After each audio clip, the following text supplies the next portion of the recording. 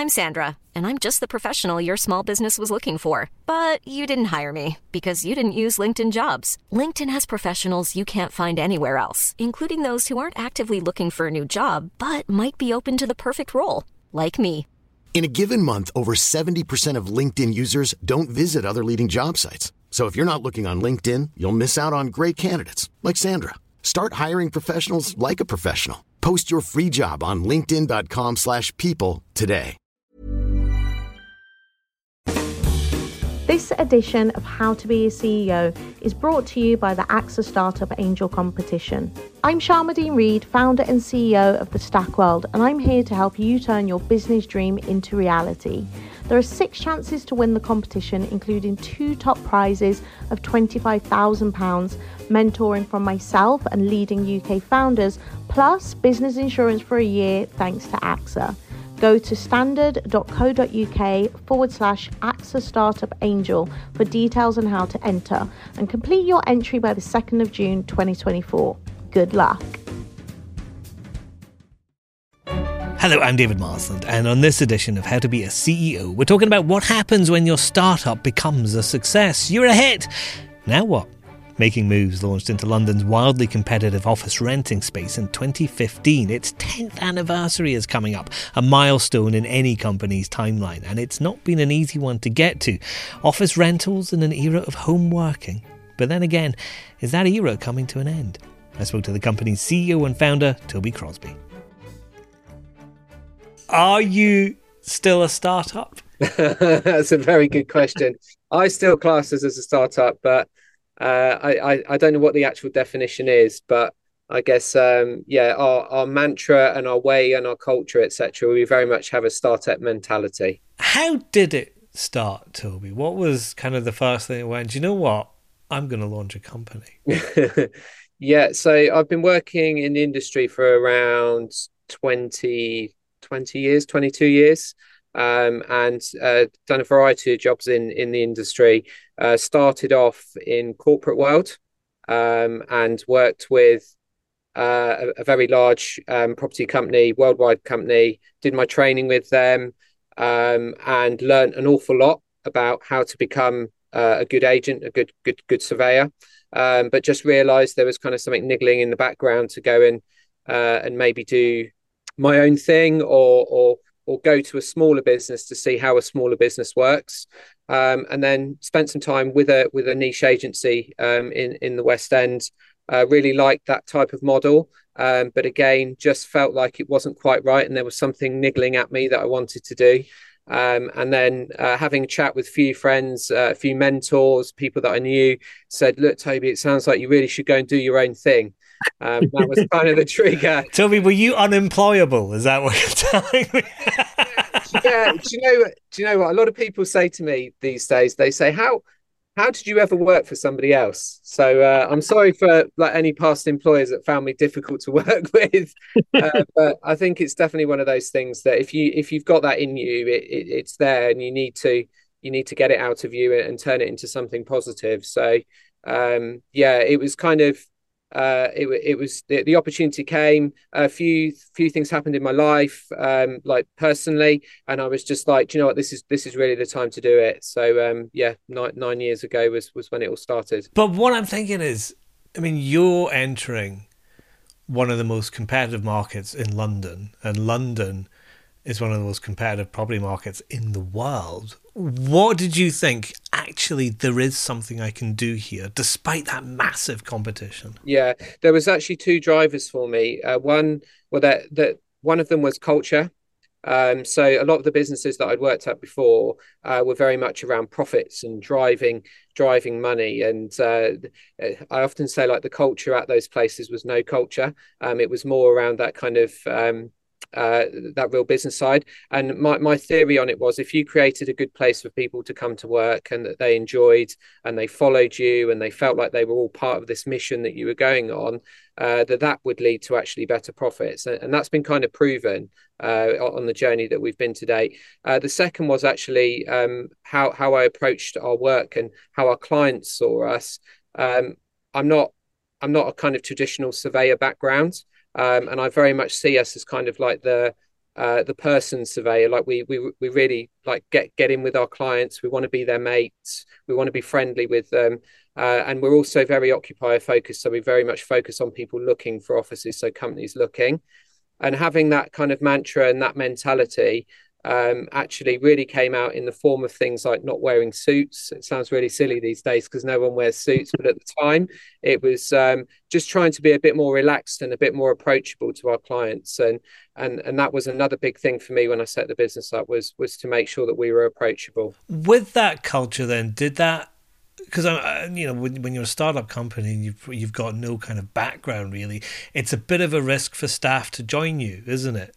Is that what encouraged them to do that? So there was certain things like even the name of the business, Making Moves, was so different to anything out in the industry. Our branding, our advertising, the videos that we produced, everything was like really, really different. And so people in the industry saw us as something a bit different and a bit more, I guess, like cool and trendy in the marketplace. I sound very old saying cool and trendy, but I'm going to go with those words. And I think we were a bit different. And there are people in our industry that want to go and work for something different, and saw what I was trying to do, and that's why they came in and joined us. So it was challenging. But I think once they got under the skin of the business and they saw what we were trying to do, it was actually an easy sell to them. Yeah, obviously challenging getting staff, but obviously getting clients as well.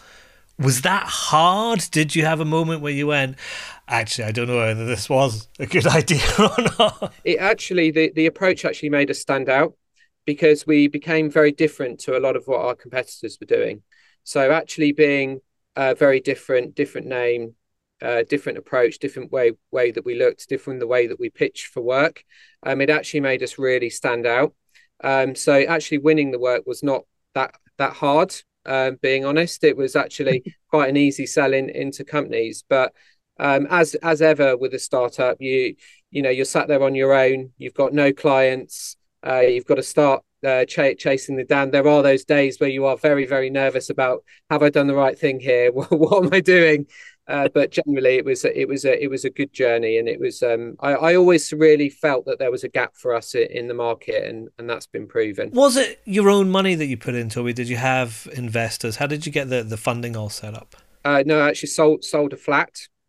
Sold a flat to raise the money to allow me to start the business. And the rest of it was, literally just me on my own. There was no investment, no funds raised. It was literally just me with the sale of my flat, and off I went. Really, you weren't living in that flat, were you, Toby? I was. I moved in. I actually had to move into rented accommodation. I had to cut back on everything. But they're the sacrifices you've got to make if you want to do it. You've got to make those sacrifices. I was willing to do that because I knew long term it was going to pay off. Yeah, but that's that you literally sold your home. That's a huge decision to have to make. I mean, were you certain this is going to work? And did everybody go, this is a great idea, to go ahead, sell your property? Yeah, I think when you go through things like that, and it kind of gives people belief that you believe in what you're doing and that they know that you're going to do it. Look, I'm a pretty straightforward guy and also pretty level-headed. So people know that if I'm making a decision in my life, I'm doing it because I fully believe it and I feel like I could achieve it. There was a few questions like, are you doing the right thing? But generally, there was a feeling of, Toby's got this. He knows what he's doing. Obviously, my parents were a bit like, okay, you're leaving a really solid job, you're going into something of the unknown. But again, there was belief there. And was there a moment when you went, this was the right decision? Is there a time when you look back, maybe a big deal or maybe even just a small moment, you went, yeah, I've got this right? I think, it was a deal. Actually, we did a very large transaction with a fashion business in the Shard, trophy building, trophy client, and that was really kind of like the accelerator to go. Okay, I've done really well here.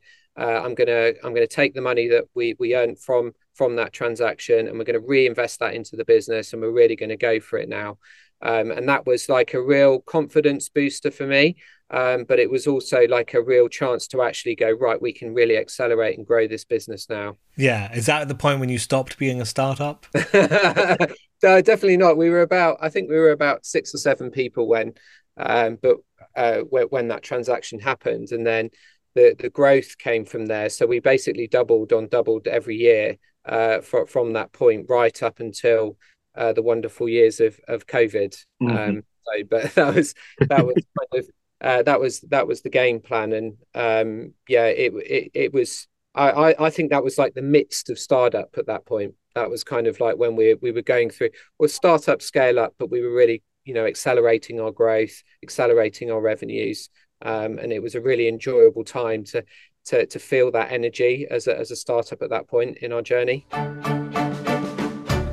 Okay, let's go to the ads. Please do rate and review How to Be a CEO and hit your follow button so you never miss an episode.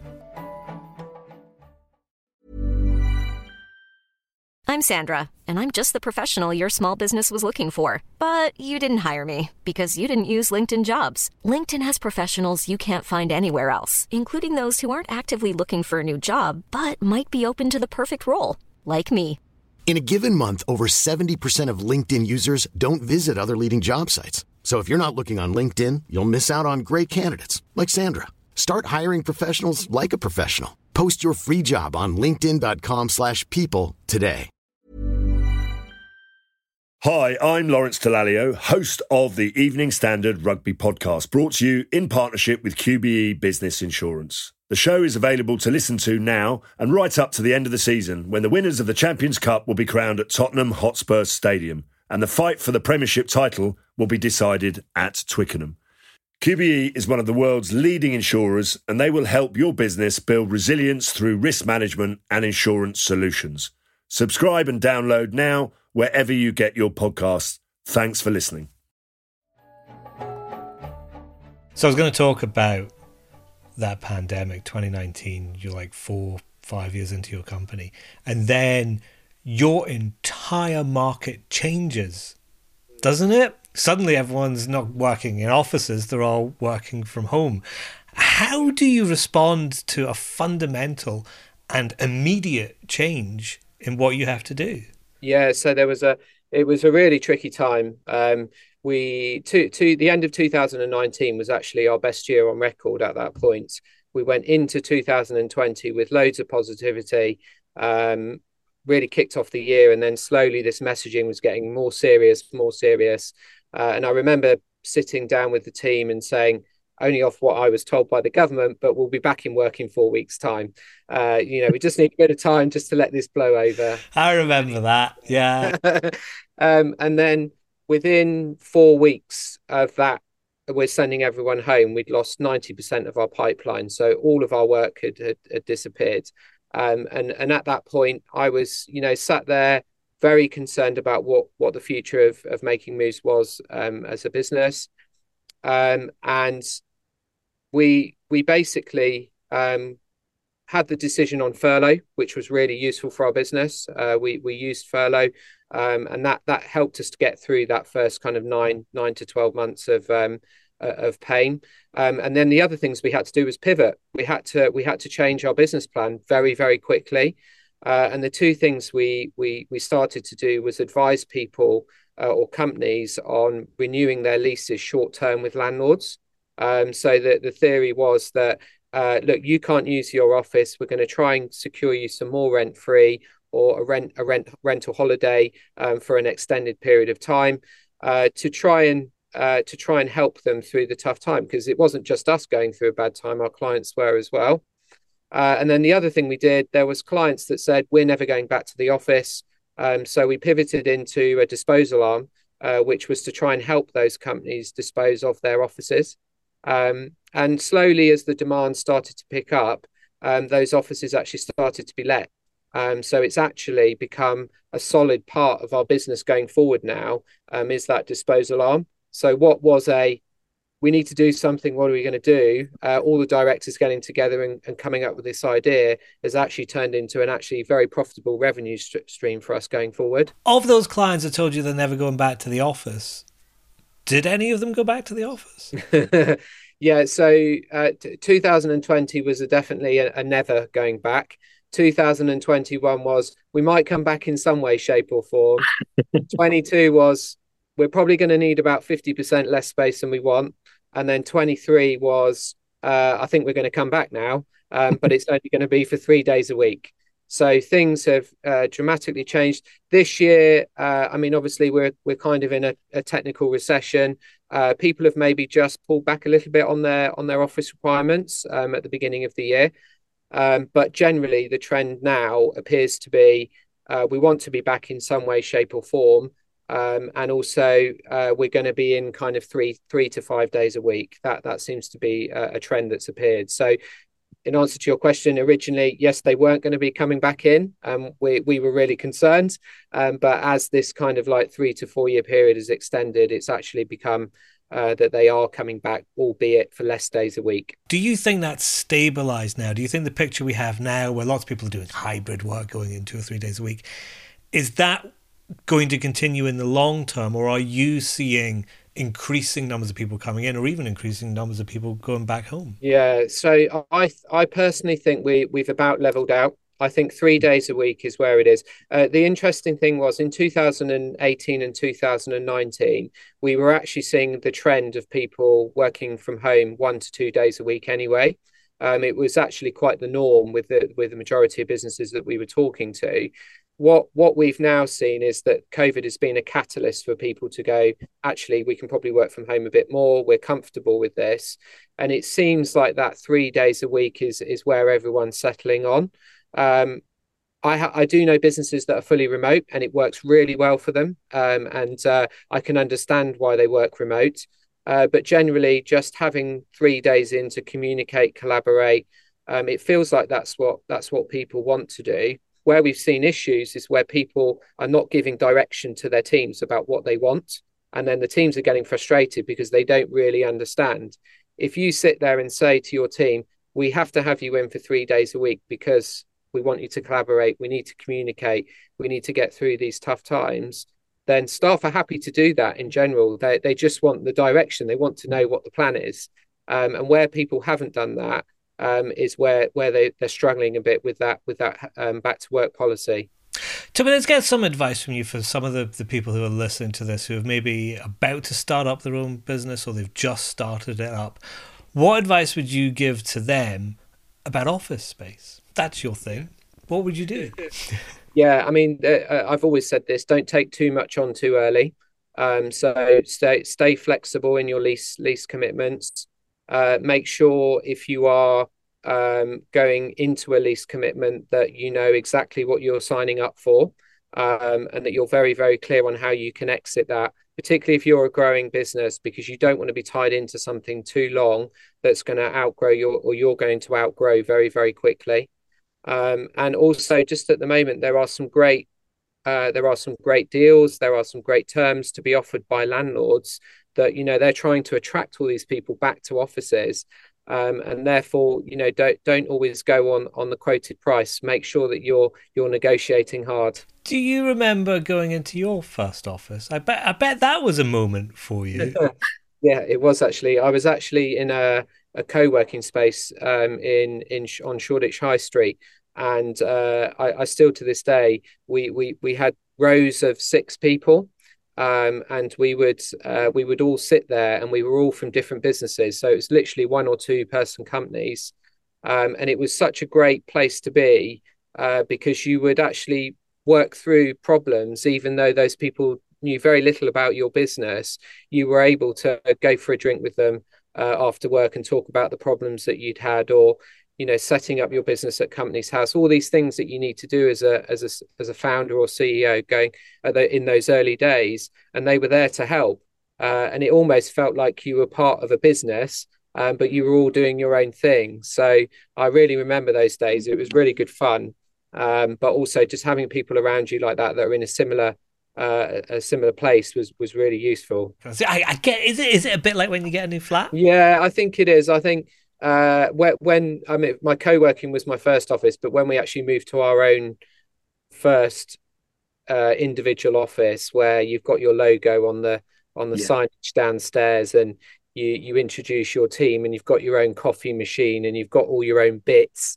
It's a great feeling. And I remember it was actually on our second office, walking in the morning, and there was no one in there, and there was kind of 15 desks all empty, and I just happened to come in early, and you kind of go, wow, this is my space, this is what I've created, and it's kind of it is a really good feeling. And we often hear that from CEOs that we work with, is the not only the feeling it gives them, but also the upturn in activity and the positive motivation that it gives their staff when they move to those new offices. So it's always nice to hear those stories. So coming into your 10th year, is that first decade going to be, will it end with something big for you? What have you guys got planned? Surely there's at least a party. There's 100% going to be a party. I think we're already starting to talk about what's going to happen. So I may even have to do a speech at this one. We normally do a party every couple of years, but we as a business have always done nice trips away if we hit targets. And we're keen to kind of make sure that this year's trip is especially a good one. Take them all to Disney World, Toby. That's... Make sure you do that. But for the company itself, are there any big moves? Are you making moves yourself? Yeah, so I mean, our key at the moment in terms of the business strategy is we're trying to maximize profits. That's our key goal. And how we're doing that is we've implemented, you may know, the marginal gains model with Mr. Dave Brailsford, and we've actually kind of presented that to the team as what we're trying to achieve in the next couple of years. And how we're doing that is looking at ways to increase revenue, minimize costs to maximize profit. And the ways that we've done that is improving processes, trying to work much closely with our existing client base, and also just being very clever with the way that we're using our sales team and also our digital media. And that has been, we've kind of started that this year, and that's our plan for the next 2 years. The reason to do that is to create more cash for the business. And then hopefully in about 2026, we're hoping to go through another growth spurt and actually look into some different markets for us to explore. So we have a plan. That's the main thing. That was Toby Crosby from Making Moves. Get more interviews, news and analysis from the Evening Standard's business team at standard.co.uk/business. How to be a CEO will be back in 2 weeks. We'll see you then. Hi, I'm Lawrence Dallaglio, host of the Evening Standard Rugby Podcast, brought to you in partnership with QBE Business Insurance. The show is available to listen to now and right up to the end of the season, when the winners of the Champions Cup will be crowned at Tottenham Hotspur Stadium, and the fight for the Premiership title will be decided at Twickenham. QBE is one of the world's leading insurers, and they will help your business build resilience through risk management and insurance solutions. Subscribe and download now wherever you get your podcasts. Thanks for listening.